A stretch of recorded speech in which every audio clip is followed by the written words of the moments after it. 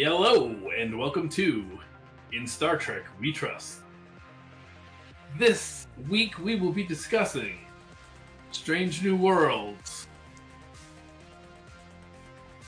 Those Old Scientists. Episode 7 of the second season. So it's Strange New Worlds, Those Old Scientists, Lower Decks, TOS. That's correct.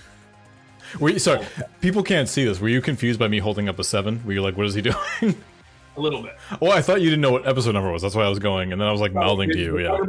Star Trek 7? When did we decide on that? Yeah, we're not talking about generations. But before we get to the episode, some recent developments. Mm-hmm. Yeah. So they're canceling all of Star Trek. What the fuck?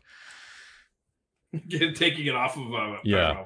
Well, whatever. So obviously Comic-Con happened last Saturday.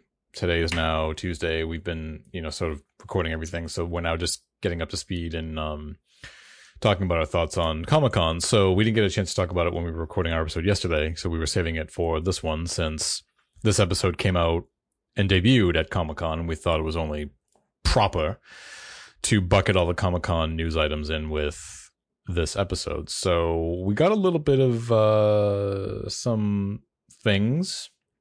We got some news on the upcoming and final season of Discovery, some more news on the upcoming episodes of Strange New Worlds, which one being a musical, and we got more info on season 4 of Star Trek Lower Decks, as well as its release date, which is going to be September 7th. So firstly, Discovery. We got it was about a 5-minute scene. We got a featurette about the new season, but we also got interviews with the cast and everything, talking about how great they think the show is. And then we got that 5-minute scene. Totally out of context. Totally out of context. Yes. And why don't you start?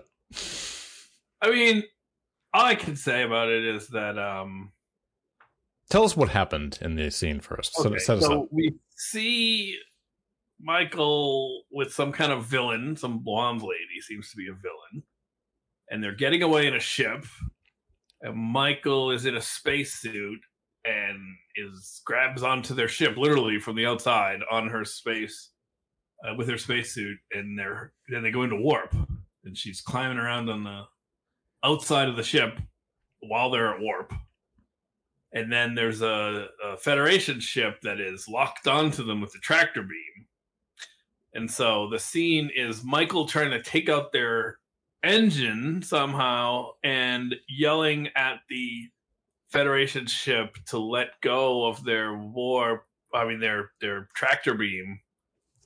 And the whole time it's a lot of her like yelling and bouncing around space and yelling at people, and out of context it seemed not the most effective scene they could have chosen. Talking to a faceless captain, we don't even see them on the other ship, and then the Discovery shows up at one point.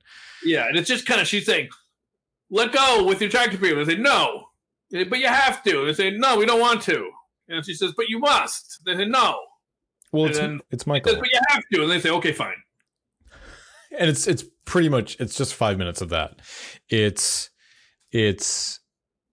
Captain Marvel, Michael, wannabe, trying to pull this off and saying, you've got to let me do it. I've got to do this. I've got to do this. I know. And so of course it's, the whole thing is predicated on Michael just being able to do anything, and everybody's got to listen to her. Because nobody's going to have the captain go out and do that. Of course. So without going on a long, tired rant about all of this. Tired tirade. I'm watching it and first off, it's more of the same, right? It's you watch it and you think, yep, that's the Discovery I know. But I'm also watching it, and to your point, it is out of context. I would say about a minute in, I'm just like, I'm getting a little bored with this. And then about 3 minutes in, I'm saying to myself, like, what is happening right now? Like, what are we even doing? I don't understand this. I did a little 10-second skip a couple times. Right. And now, I just want to get your thoughts before we move on this. When she actually gets off the ship and gets onto Discovery, please give me your thoughts on this. When she's ragdolling through space and then... Well, I mean, okay, so I will just say, in fairness to them, she seemed to have some sort of a future jetpack space stabilizer. Yeah, she was ragdolling through space. She was kind of flying. Yeah, and then she got beamed a split second before she hit the view screen. She got beamed to just the other side of the view screen. And I said to you, I think she came through it or something. Yeah, you got through it. And then she stumbled through to her chair and sat down. So it's just, I guess it was supposed to seem like she's very badass. Yeah, I suppose. I mean, but it really seemed a little silly. Let's be honest though. I mean, it was certainly a somewhat of a spectacular, spectacle to watch. But that's kind of all it was. I mean, it was a really cool visual. Visually, it was stunning, as the show has continued to be. But that was it. That's all it was. Are they important to the season? Is that just like an opening scene to show here's what they're up to now? Or what is it? Yeah, I was wondering if it was something like last season when last season opened up and her and Book were on that planet. It was those like butterfly people. I think they were giving them dilithium? I can't remember what it was. And then the whole thing went wrong, and so they had to like run, and they were like, remember that they were like running through, I forget what it was, but that was an okay episode. But I thought to myself, it seemed very much in the style of that opening scene. So you raise an interesting point. Is that scene that we saw for season 5, is that going to be sort of the opening scene, or is that sort of something sort of almost humorous or like maybe a little bit more fun that's not related to what the actual plot of the season is going to be? Yeah. I'm just glad that Strange New Worlds doesn't have any action scenes that last that long. Right. Because it's tedious. That's very tedious. But as we know, it's going to be the final season. The show will be wrapping it up after that season, and I hope they pull it off this season. Finally, a consistently good season. I hope they do it. It's very possible. I mean, it seemed like the show was improving very slightly as seasons went on, but we'll see. But that's not till early 2024. We have a little while. Then we have, Star Trek Lower Decks Season 4 is debuting on September 7th, the day before Star Trek Day. And they did something that I was very excited that I got very excited about. And I had said many times I wish they would do this. And that was all in the form of the trailer they released. They made a very earnest attempt to imitate the original voiceover artist who used to narrate the first three and like maybe a quarter seasons of TNG, which was Mr. Ernie Anderson, who was the best known as the voiceover for ABC, things like America's Funniest Home Videos. Star Trek fans know him as the voice who would say, next time on Star Trek: The Next Generation. So I was sort of thrilled that they did that. It wasn't obvious to me right away. I think it was like maybe a minute in. I was like, wait, are they imitating? And it seemed like that's what they were doing. I was hoping they'd go a little bit further with it, but yeah. Star Trek. That's when I noticed it. But I first noticed it when they said, the crew of the USS Cerritos. And then they kind of went through everyone on the crew. I thought that was very, 90s TV style. I wanted them to... I think it would have been great if they had like sort of leaned into it a little bit more. Like they had the Lower Decks logo animate in the same way the TNG logo did in that trailer, in those original trailers. They had the same kind of like transitions that they would use across like different scenes. So if they'd done it like a little bit more, leaned more into it, I think that would have been, I think that would have been great. But I love that they did it anyway. And I was telling you the other day that I said I kind of feel like, because I remember posting this, like, it must have been like a year ago, maybe, I don't even know, on Twitter. Like, I posted the season 1 trailer for Next Generation, which was done in that style. And I think I definitely mentioned Mike McMahon, who's the creator of Lower Decks, and I said Lower Decks needs to like do trailers like this. And I mean, he didn't. He listened. He didn't respond to me. He didn't like it. So I'm not saying I'm not saying, oh, it's because of me, but I couldn't help but wonder, like, did he see it? Did anybody else tell him to do that? Like, did anybody else on social media mention that? Like, I don't know.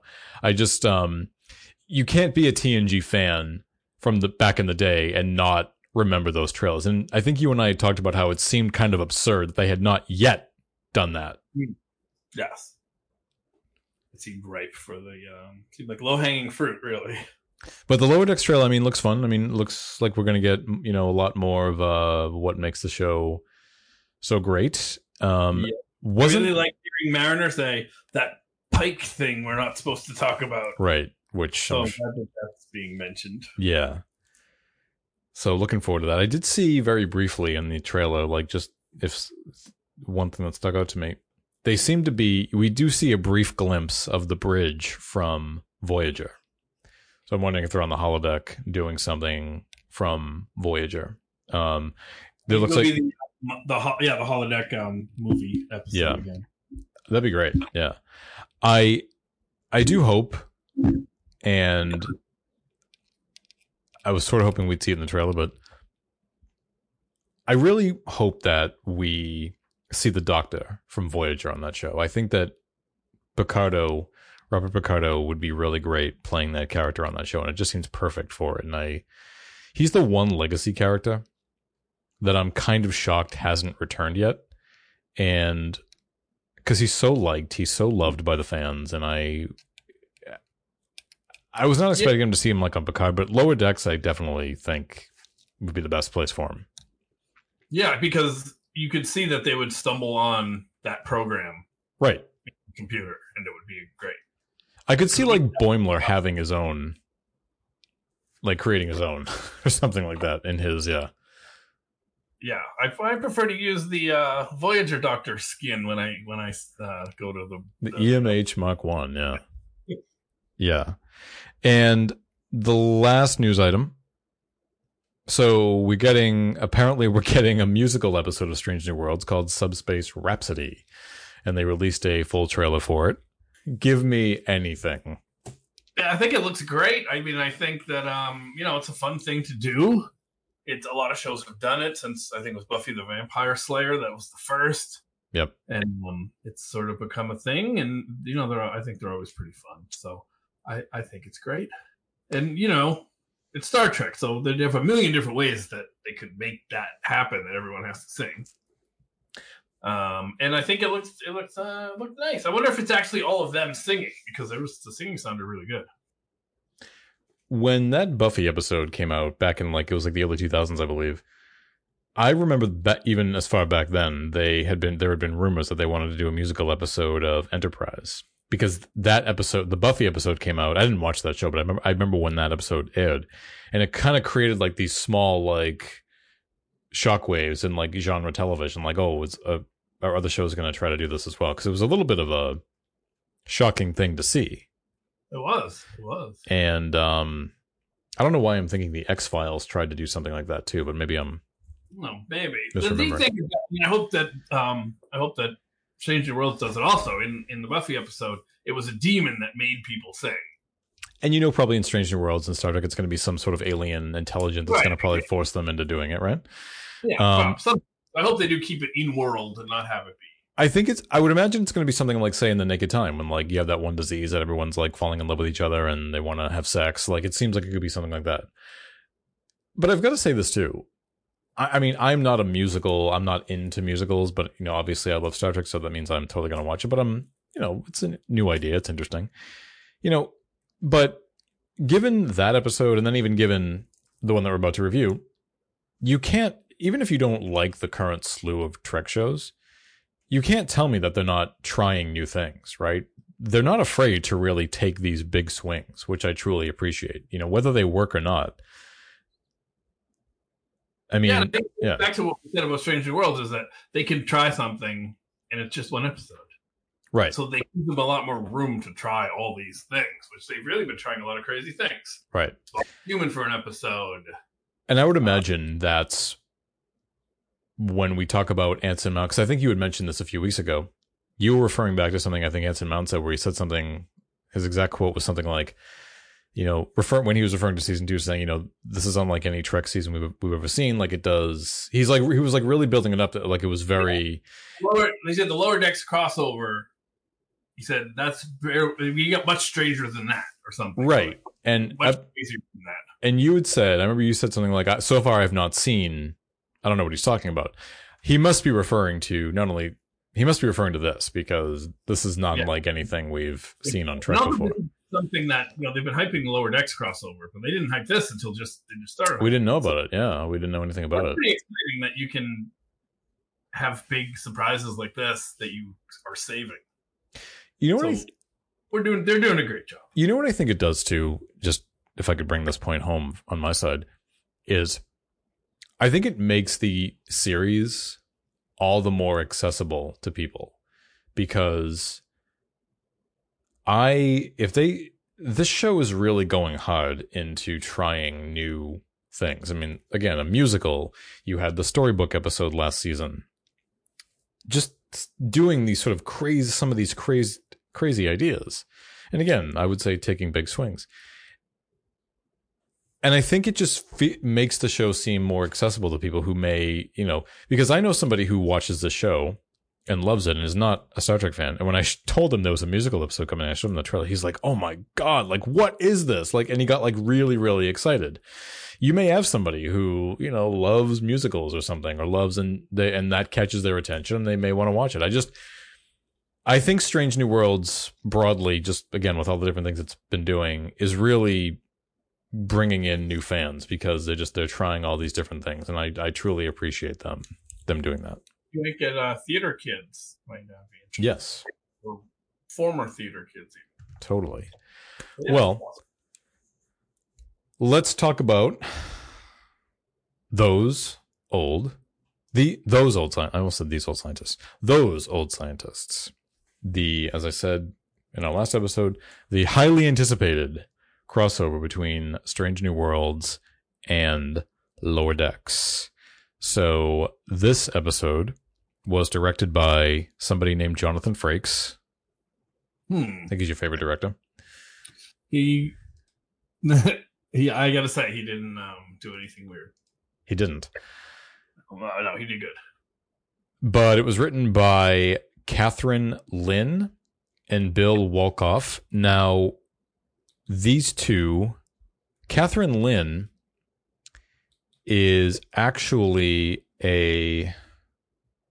I believe she's actually a staff writer on Lower Decks. Oh, excuse me. She's an executive story editor on Lower Decks. I think that was a very good choice to have a Lower Decks writer write it, because totally comedy is probably harder to do once you have the story, to get all those little jokes in there and to get the voice of Mariner and Boimler. Mm-hmm. I think that was a smart choice, and it worked out. And she's been a producer on Strange New Worlds. As we know, all these Star Trek shows have no shortage of producers. And she's written 2 episodes of Strange New Worlds. She wrote this one. She co-wrote this one. And she actually wrote Charades from a couple weeks ago. In addition to Trek, she's worked on shows 3022, which I remember saying that for somebody recently. Maybe back when we did Charades. So I must have given her her filmography back then. So, but just do it again. Fear Incorporated, Find Me, The Call. These are things she's been producers on.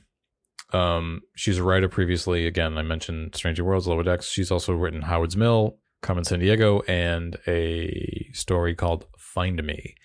The other writer, Bill Wolkoff, among his writing credits, Strange New Worlds, Star Wars Rebels. Oh, nice. He wrote Do you know? So he wrote, I don't know. So I'll just say the episodes to you. He wrote Brothers of the Broken Horn, The Future of the Force, and The Call. Do you remember those episodes? Not specific. Okay. The whole series is quite good. But among other shows, he's written Once Upon a Time, Tron Uprising, G.I. Joe Renegades, The Wild, and a sitcom in 1998 starring Tom Selleck, The Closer. He has an upcoming episode of Strange New Worlds, Subspace Rhapsody. So he's, I don't know if he's the sole writer, but he's at least attached to it. So great. Got it. So good stuff. Well, with all that stuff out of the way, so here we are. The crossover episode we've been waiting for. They announced at last Comic-Con, actually. Yeah. So it was everything I hoped it would be. You know what? It was more than I hoped it would be. And a little more, but yes. Because it managed to actually get heartwarming at points that I didn't expect that. Right. And they did these little extra things that I truly appreciated. So starting the episode in Lower Decks, like animated, like in the animated Lower Decks. Yes. Series. Even the opening. The opening was just, I didn't even notice it right away because now I never skip the opening of Strange New Worlds. I just let it play, and sometimes I'll just either check my phone or something like that.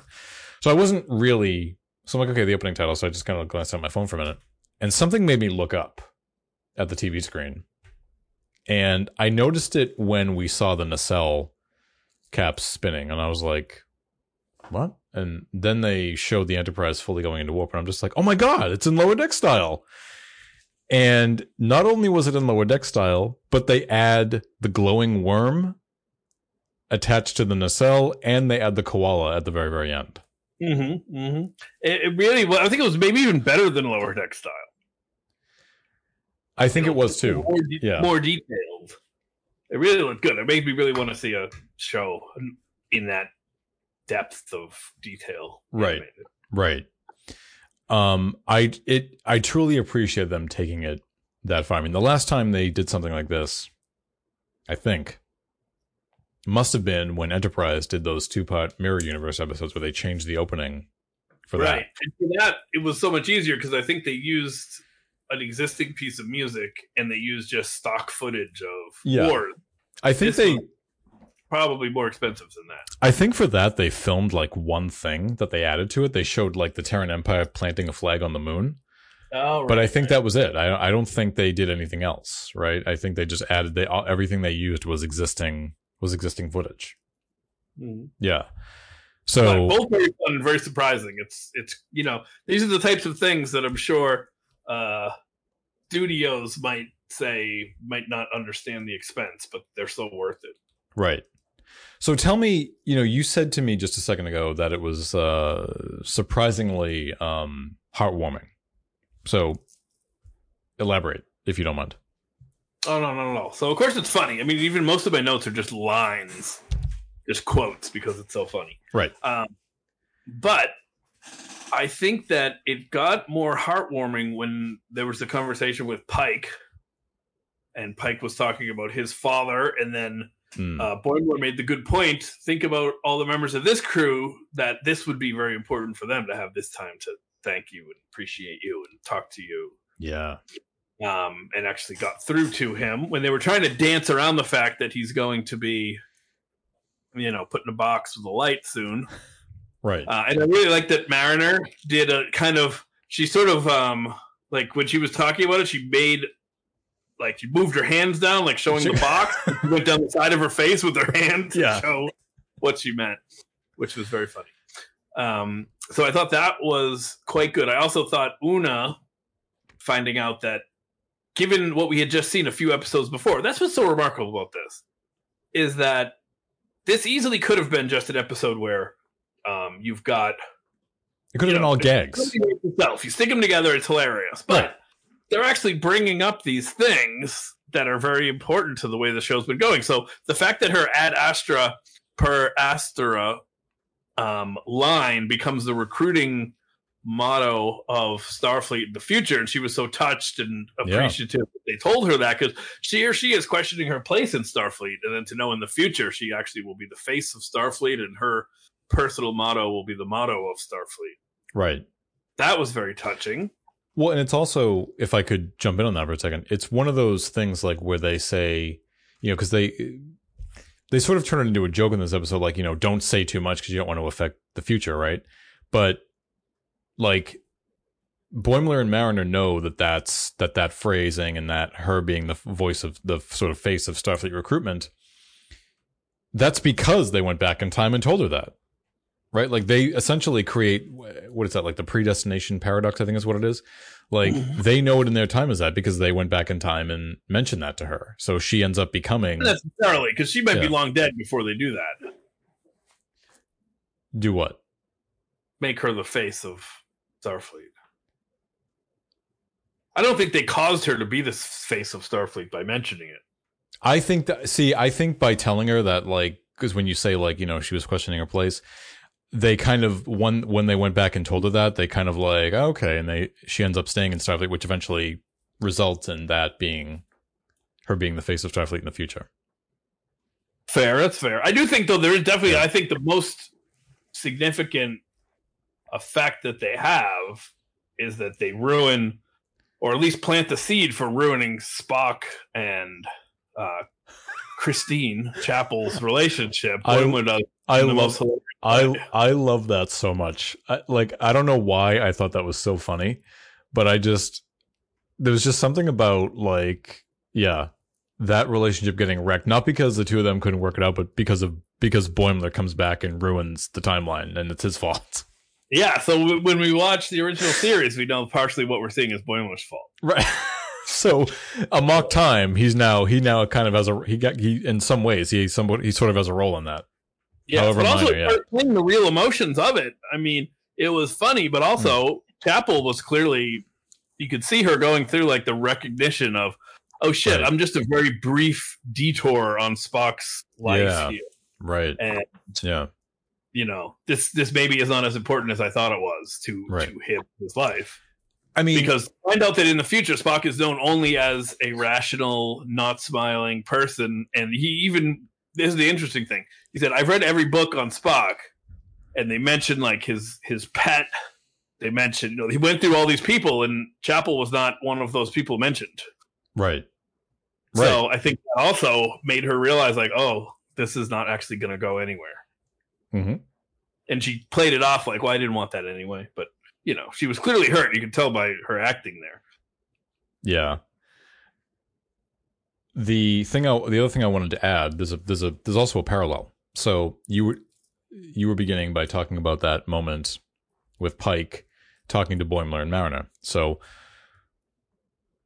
for context, it's all about, so Boimler sort of accidentally mentions to them that Pike's birthday is coming up because in the future it becomes a holiday. And the crew didn't know that his birthday was coming up, so they want to show him a surprise party. And so Pike, sort of toward the end of the episode says, like, I don't want a surprise party, I don't want. And then he goes into the story about how he talks about his dad. He talks about how him and his dad didn't get along, which I remember him mentioning that in I think New Eden on Discovery. His dad, I think, was like, they always like they came into conflict. I think his dad like had something, I believe it was like something to do with religion, and he was science. I think it was something like that. I can't recall.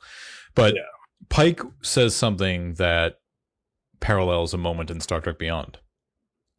So in Star Trek Beyond, it's also, we're coming on Kirk's birthday. And there's a scene between Kirk and McCoy. Kirk's drinking I think he's drinking like some Saurian brandy or something like that. And he says that Kirk says he's now one more year older than his father was when his father died. Oh, and which is the exact same thing here with Pike. Different circumstances, but the exact same emotions that come with that, which I thought that was actually very interesting. And I got to give credit to writers on the show. Now, that to me, is that a coincidence? I don't know. I just sort of think that maybe that's intentional. of course. Yeah. That's too. It's very specific. Yeah, it's very, very specific. And also given like, the George Kirk stuff they were mentioning last week's episode. So I just kind of felt like, yeah, that seems right to me. I think that they were just coming off that episode. They were talking about George Kirk and they just sort of maybe threw that in as Pike sort of going through the same thing, which I like. We don't know how old Pike is going to be. I'm assuming 50. I don't know. But, So I thought that was a really nice touch. I like that they did that. I really liked that Boimler. Oh, here's something interesting that was nice. This was very refreshing, I think, for us, is that they were doing all this, and in our world, because we know that we talk about how Lower Decks reflects the fans of Star Trek a lot. Right. So in our world, we would expect Kirk would be the person to be mentioned, but the fact that there was no mention of Kirk made me very happy. Agreed. Yeah, they sort of like stayed within the time that they were in. They didn't. And also suggested that this time with Pike as captain of the Enterprise in that world is as important as Kirk's time as captain of the Enterprise. Right. I mean, especially now that we're getting a chance to see it play out as a series, right? But I like that they. Lower Decks, like the other Trek shows has done, they all acknowledge that Kirk is this very important historical figure, but they were sort of... Christopher Pike didn't come up all that often. And it's not that he wasn't as important. I just think that there wasn't... I think the main reason why all the other Trek shows, emphasize Kirk so much as being important, just because of how much we had seen him and how important he was to the franchise and how much screen time he had, all the, memorable adventures. But we didn't know anything really about Pike. There's just a few fleeting references here and there. So we were sort of very unaware about what his contributions were. And so I like that. Important enough to have his birthday be a holiday. Right. And so I like that Lower Decks is treating it kind of on the same level. And to your point, I didn't even think about Kirk at all. Like Boimler, his name did not even come up at all. Yeah. Great. Because here's the thing, right? NCC 1701, that's typically historically probably referred to as Kirk's Enterprise, and probably because he commanded it the longest, right? Right. So it's mostly associated with him. Yeah. You would always expect someone to come on and say, "Oh, it was Kirk captain," or make some joke like that. Right. But they didn't go there, which is great. Right. Which reminds me. When Boimler, we did say that. They said, "You mean George?" It just makes me, in saying that though, just reminded me of like one small line I wanted to bring up. So when Boimler comes onto the bridge, and he says, and he's sort of like marveling at the bridge, and he goes, "Oh, NCC 1701 dash nothing," and then La'an looks at number one and goes, "What would come after the dash?" And just like, yes, that was great. Yeah, that was one of my quotes. Oh, was it? Yeah. Yes. Because it's also many. So just kind of stepping back for a second, going back to the beginning of the episode. So when Boimler comes through the portal, he, kind of gets knocked unconscious.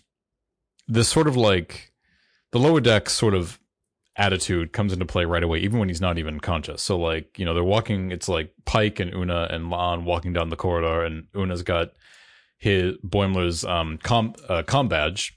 And she says, "Oh, it's also a communicator. All you got to do is press this, and you hear the sound." And Pike says, "But flipping it open's the most fun part." And she goes, "I like ours better too." And I thought that was, I'm like, and that was very early, and I thought, okay, this is going to be great. Yes, it's good because they were putting, so they adapted the Strange New Worlds crew to be a little bit more Lower Decks, right? But not so much that they weren't completely weirded out by the way the Lower Deckers talk. Correct, which was fun to see also. So as we were wrapping up last week's episode, we were talking about how we were thinking, how is this going to work? How is it? Because the two shows that we went on a few minutes about how they're so tonally different, and I think it went exactly as I thought tonally. The Lower Deckers come on, they're exactly who they are, and the Strange New Worlds crew are like just being kind of foils for them, more or less. They just think they're so bizarre. Like there's that moment when Mariner mentions to Boimler, like, I thought you'd be in a dystopian San Francisco in the middle of a riot, which is a reference to past tense, and you hear Una say to Spock, like, have you noticed that their references are weirdly specific? Yes, Spock doesn't really like it. Right. So, but talk to me about your thoughts on that. So, again, two completely totally different shows, and yet somehow meshing together almost brilliantly. I think it really worked well because you had the Strange New World crew was getting some more jokes, like the one about the communicator, right? And then you had Lower Decks was getting a little bit more serious dialogue, right? A la Strange New World. So they both kind of met in the middle in different moments, but mostly it was the foil, or just the quote unquote straight men to the right ridiculousness of the Lower Deckers. Even in that moment when Una says that to Spock, like it really, to me, emphasized kind of the absurdity and how they behave on Lower Decks. Because on Lower Decks, everybody acts that way, right? Yeah, well, Mariner is a special case. Right. Or Boimler together are especially silly. But it's when she kind of takes Boimler aside and she says, okay, I'm sorry, I'm just going to keep this 100% profesh, but I was thoroughly unprepared for how hot young Spock was going to be. Yeah. It's the face, the body. Right. Which is not unlike when Sisko and Dax were back on the Enterprise in Trials and Tribulations, and the two of them are in their hallway, fixing a panel, I say in quotes, and they see Kirk and Spock come down the hallway, and Dax is sort of observing about one of them. It's not really clear who, and she says, I had no idea. Those eyes. And Sisko just naturally assumes she's talking about Kirk by saying Kirk had quite the reputation as a ladies' man, and she says, oh, no, not him, Spock. Yeah. And so I thought that was I think time has borne that out, that I think more people find Spock the hottie. I think that's probably true if we did a survey, but I'm not totally sure. But going back to a point you made earlier, so saying that the episode had, some heartwarming moments, there was actually a storyline, like a plot point that begins on Lower Decks, which is a misunderstanding because they find this portal. Tendi says that Orion's discovered it, and Boimler says, no, Captain Pike and the Enterprise discovered it, and they're talking about, why would Orion science ship, right? And and there's that assumption made. Well, no, all Orions are pirates. No, they're not. And then that ends up helping them. And that ends up helping. Well, and the thing is, they stole the portal. So I mean, that kind of makes you a pirate. Yes, I don't know. Yeah. Oh no, they were pirates. Yeah. It was, and that's why Pike had to say, like, listen, we'll give you credit. We'll say it was you were a science ship. I like how that. I loved how that became. I loved how they resolved that. And I loved that story bit. Yes, and I love how when they went back, they said, "You know what? You were right, Tendi. It was your grandmother. It was a science ship." So they could have easily come back and told her how wrong she was. Right. They did. It was very generous of them. I thought that was a very, very nice touch. I love that moment so after the Orion ship warps away and they can't track it, Boimler wants to help. And of course, like La'an and all of them are like, they don't want his help because they don't want to pollute the timeline. And he says, well, I can show you how to do it. And he goes, he says, what if you guys just don't look? And number one is like, what do you mean? We can't just not look. And looks at Pike. She says, can we? And you see him fumbling under the console, all wrapped up in cords, just as it would be in a Lower Decks episode. And they literally just have their backs to him. Like the whole moment itself, even though we're on Strange New Worlds, that entire moment is played beat for beat like it's in an episode of Lower Decks. Yeah, especially when he's tangled up in all the wires. Exactly. Right. Because you would never see that in a live action, but it's only that Lower Decks influence. So with this in mind, I mean, seeing Tawny Newsome and Jack Quaid come in as their live action counterparts, I mean, I got to tell you, like, for me, it just didn't phase me at all. Like, it worked right away. Yeah. We've been saying that since the beginning, that those two could play themselves in live action. Right. I think we've been saying it since the beginning of Lower Decks. we got to see. We actually said they all could.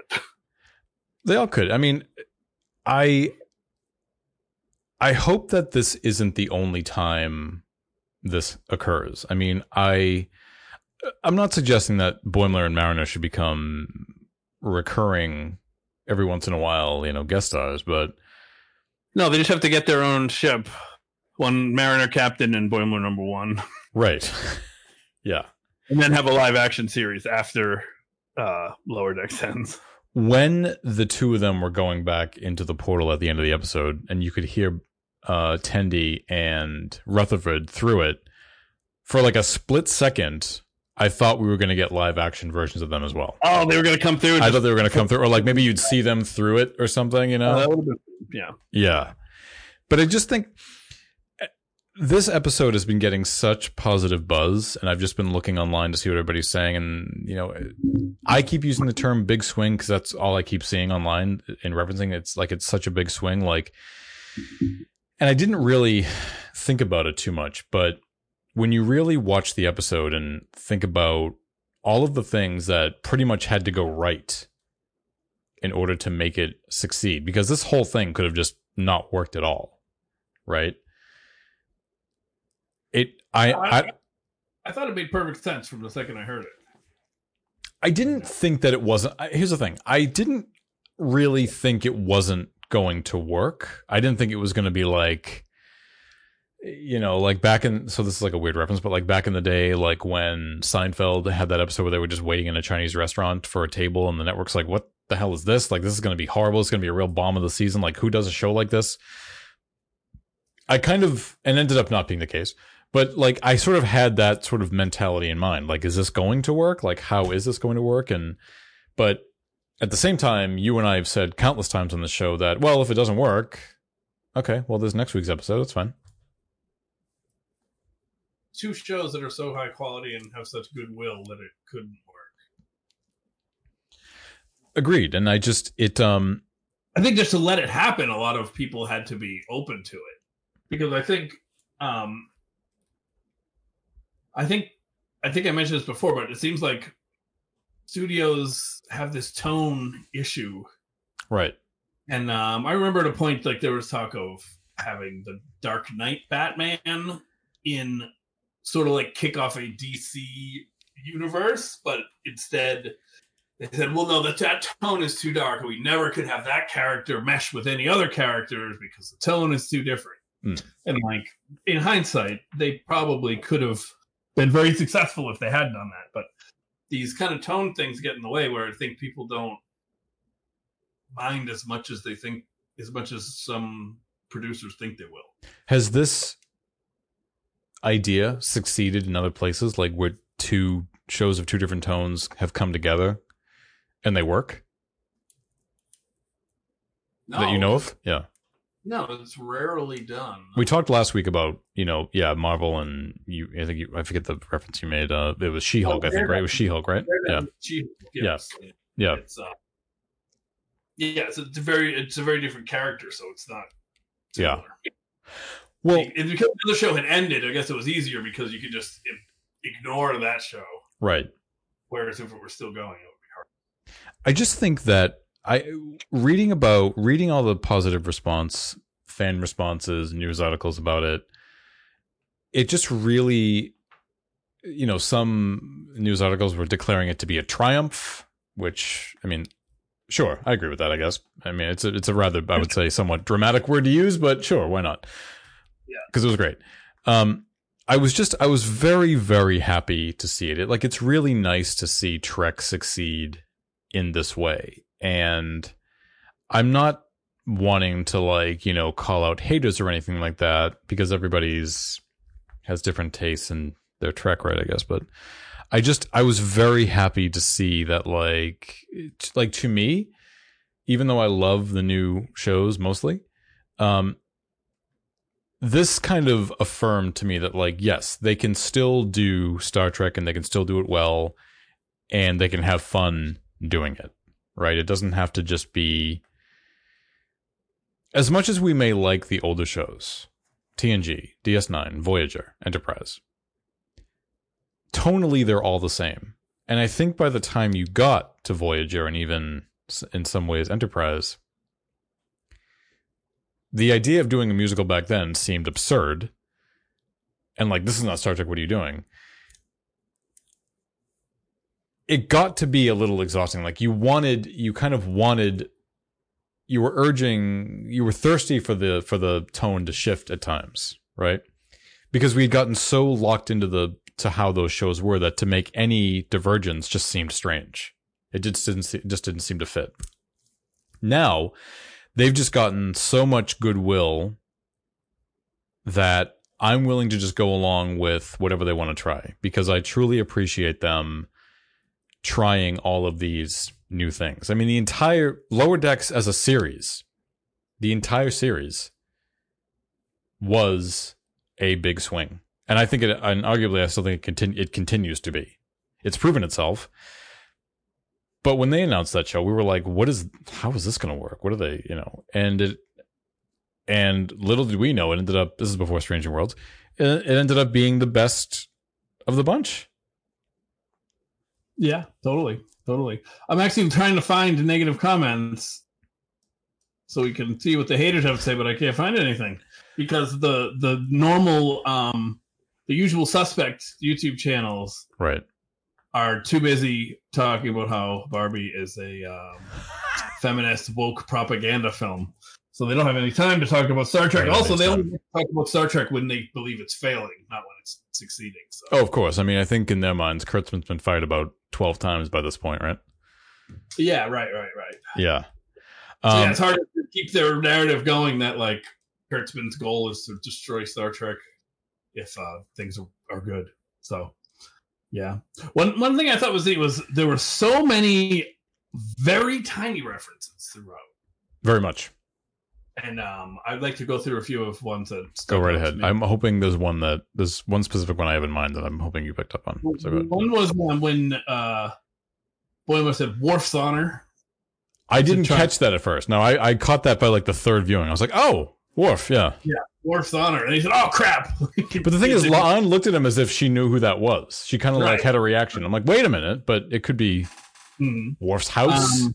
When Boimler was getting onto the saddle, he said Riker. That's the one. He sat on it just like Riker. I think because, you have to get on a saddle doing the Riker where you lift your leg. So, really quick, on the ready room, so Tawny Newsome and Jack Quaid were there with Jonathan Frakes, and that moment was totally improvised. So, like, because Frakes is directing, he got on just like it and said Riker, completely improvised. That's excellent. Yeah, and Frakes said when his wife watched it, she screamed with laughter. Yeah, that's hilarious. I love that. I really liked looking at the tricorder and saying these ones are less likely to explode, and Mbenga says, "Explode." Yep, because that has happened. I can't remember the episode, but like that did happen. Yeah. Mariner saying about the uniforms. Look, it's uniforms. They ranks on the sleeve. I don't know about that. That was good. Yep. When she said hot Spock agrees with me. Yep. Or like when it's when she says, "Oh, that sounds logical," and she's like, and she looks at Boimler like, "But that's what he says. Like that's how he talks." I like Nothicans are terrible at it, but they love to bet on it for some reason. Yes. What's Tom Judith? That was great. Yes. Holy Q. Oh, and they said they got a whole Trelane thing going on at this point. No, Holy Q. They didn't meet him yet.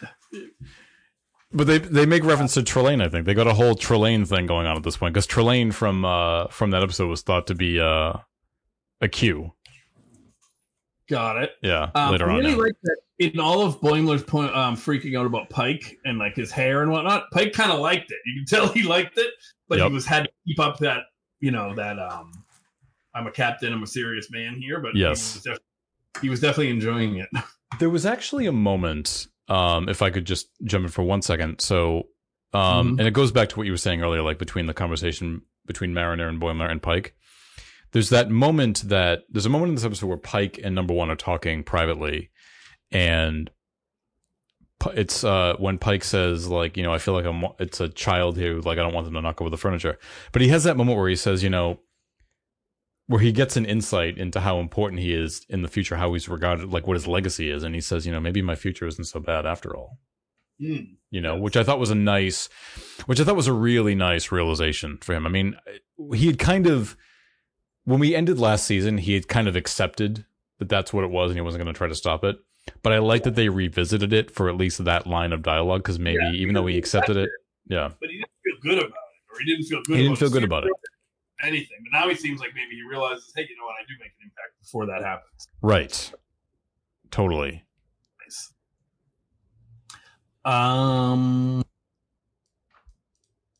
What else? I think that's about it. I really do like when Spock has sort of figured things out, and as how Mariner and Boimler are, and they're talking about Mariner knowing where to find the piece of the NX-01, and Spock says, it is surprising because she normally does not pay attention.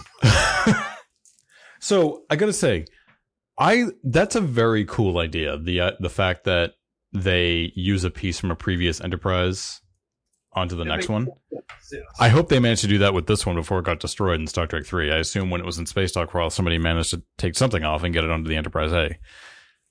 Why not? Yeah. But I think that's a really cool idea. They didn't even realize that it was there. Yeah.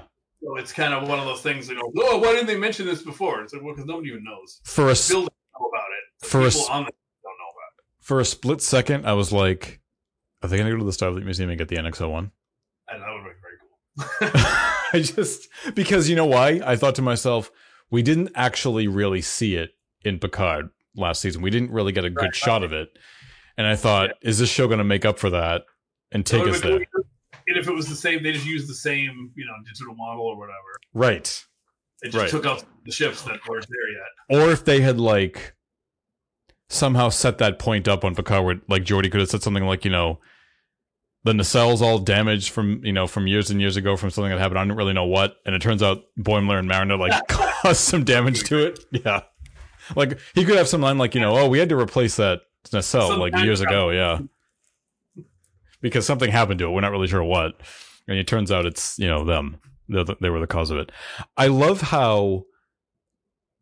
So it kind of goes back to that scene where number one says to Spock, have you ever noticed that their references are weirdly specific? It's later in the episode toward the end, as they're putting the piece of the NX-01 in, when the Enterprise crew are talking about the NX-01 crew, and they're name dropping, and then one of them's like, we sound like them. Yes. And you just... And it's great that Uhura is a stand for Hoshi Sato and Ortega for Travis Mayweather. And, who thought we would ever hear Travis Mayweather's name? I was surprised by that. And I believe it's... So we've gotten Archer references many times. Lower Decks mentioned Trip at one point. That was the first instance of them mentioning somebody other than Archer. And so this is the second... Orange Dog. Right. But this is the first time those other characters have been name dropped. I don't know if T'Pol has been name dropped before. I can't recall if she has. T'Pol. See, it would have been Spock's place to come in and say, and I have been inspired by the first Vulcan to join a vessel, T'Pol. But that doesn't really. But to Lower Deck's credit, I mean, they not only referenced, even though they may not have referenced the Integra, they've at least referenced the theme song. Right. Which I thought was great. I think that's something like T'Pol served the, Vulcans admirably or something. Yeah, I think she's long overdue for some kind of a reference. Yeah. That's nice. Maybe hopefully this is planting a seed in their mind that they got to do something with Enterprise. When they get back, when the Lower Deckers get back to their time, we see, obviously we see the recruitment poster with Una, and then you see Ransom say, number one's the hottest first officer in Starfleet history. Obviously, Jerry O'Connell, who voices Ransom, is married to Rebecca Romaine in real life. So, but also numero uno. Yeah. When the new season of Lower Decks begins, I do hope we see that poster again. Yeah, that would be fun. Yeah. And then we get to see the animated Strange New Worlds crew because of the strange alcohol they were drinking. Oh, God, that was fantastic. That was, again, they just went the extra mile Indeed. Is this going to make any sense? They went the extra mile many times. So maybe I should say they went a few extra miles more than they actually needed to. And I love that they put the entire crew in Lower Deck style. Mm-hmm. And they were drinking some cocktail. Was that the cocktail that Mariner made for them? It was, but since they ended things well with the Orions, because it was an Orion beverage. So when Mariner first made it, there was a specific Orion ingredient she couldn't put in because of the time period they're in. But after they sort of resolved everything with the Orions, they gave it to them, so she was able to make it proper. So maybe in some way she ends up introducing it to Yes, and they all hallucinated. Yeah. It was just like I said. It was everything I hoped for and more. It was a really, really fun episode, and probably an episode I've watched the most.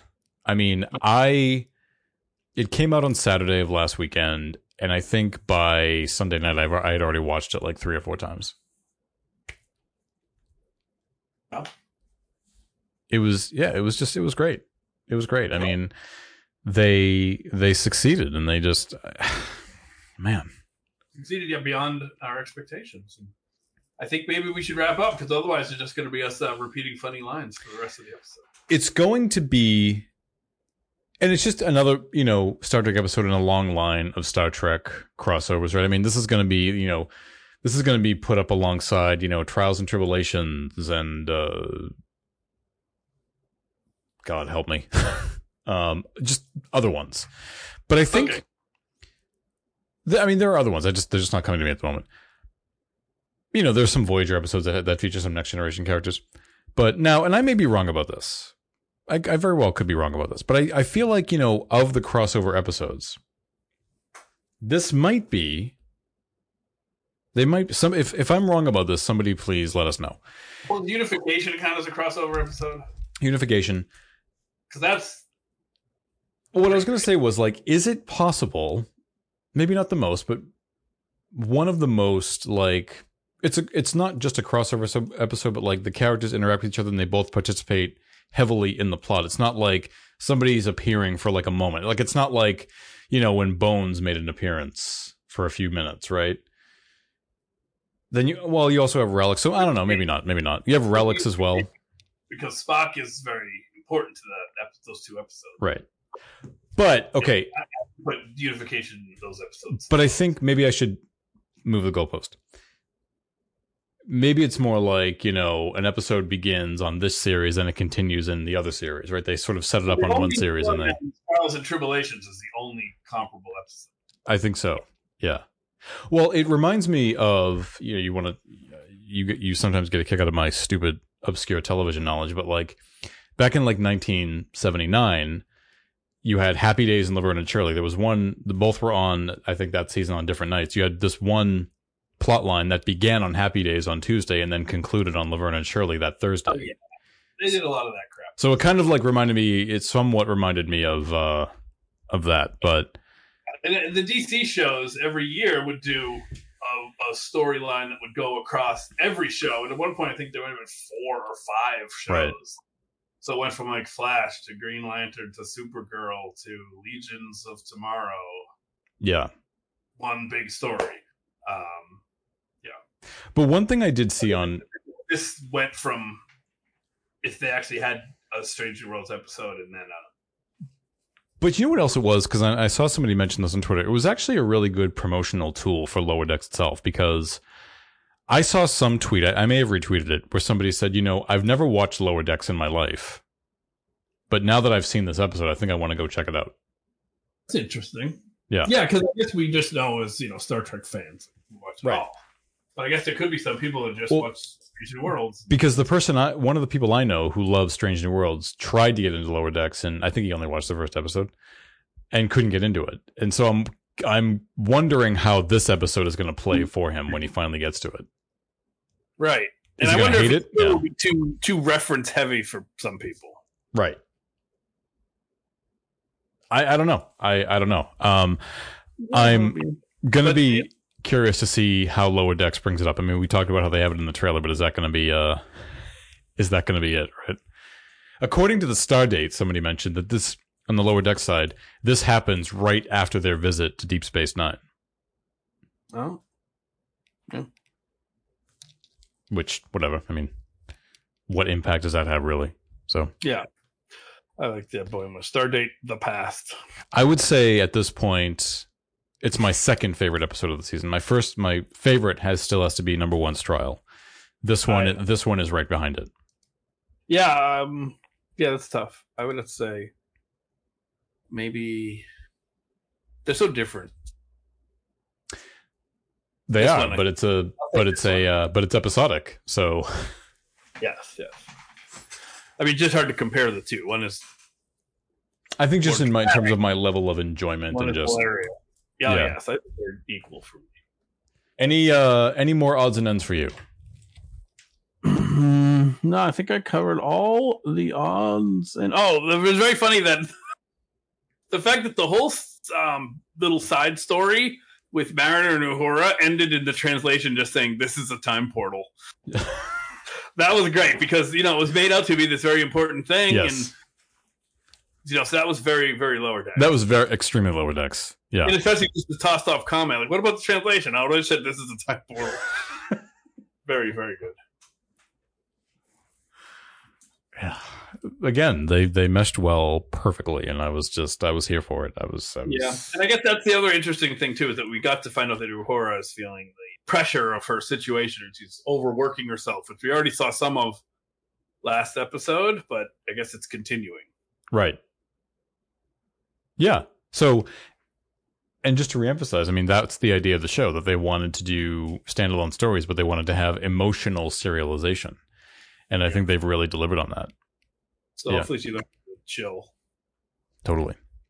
Well, that's going to be it then. So I also have a little bit of news for my listeners. So I was having some difficulty with our Instagram account. I couldn't log into it for some reason, and so and they were just for some reason not giving me the login info again to log back in. So I was able to finally restore it today. So if you and I will do my best to be active on there again. So if you want to follow us on Instagram, it is in Star Trek We Trust podcast. On Instagram, I made an update today. Dope. So yes, we are on Instagram. We are back on Instagram. I have not been able to get our original Instagram account back. Unfortunately. Next week is episode 8, titled "Under the Cloak of War." I'd say that like that old announcer, "Under the Cloak of War." Next time on Star Trek. It says, Captain Pike and his crew welcome a Klingon defector aboard the USS Enterprise, but his presence triggers the revelation of some shocking secrets. Now, there was the seed planted at the beginning of the season about a war brewing with the Gorn, and I'm wondering if this, I'm just going by the word war. Does he know something about it? Right. I wonder if it'll be a smooth-headed Klingon. I've seen screenshots and it's not. Okay. Yeah. No notable guest stars other than the Klingon itself. I was looking to see if Kirk was going to be in this one, but luckily he is not. Yay. Yeah. So it's just called Under the Cloak of War, and we're going to be dealing with a Klingon defector. I like that idea. It reminds me of they get a little cute if Kirk were there, because Kirk has so many showdowns with the Klingons. Makes you think of the TNG episode, The Defector, about the Romulan defector. Yeah. Yeah. But that's cool. The dude at the beginning of Enterprise, Broken Bow. Totally. Just sets off that whole war situation. It's just we saw the Klingons in the first episode of the season, and that was kind of it. So I like that we're going back to them. I like that they're not this sort of like overarching presence, but I like that the show hasn't forgotten about them either. Oh. And I like that it's a defector. It's different. It's not just a showdown, a battle, or something. I want this show to bring back the Tholians. Oh yeah, I want to see the Tholians again. That's fair. Yeah, Enterprise did it. Just like they did on the original series, but they were on Enterprise twice, and Enterprise is the show that establishes what they look like underneath from the neck down. Yeah, which I think is cool. So, the what? Not just a triangle head or whatever their head looked like. Yeah, They're arachnid-like, made of crystal, and they can only survive in 400-degree Fahrenheit and above temperatures. And temperatures of up to 400 degrees Fahrenheit. Like the Goron. Goron? No, I guess Goron don't die in cold. They just like hot. Oh, from Zelda. I thought you were like calling a Gorn accidentally a Goron. No. Goron. There you go. All right, everybody. Thank you again for listening. We'll be back next week to discuss episode 8 of season 2, Under the Cloak of War. And you live too.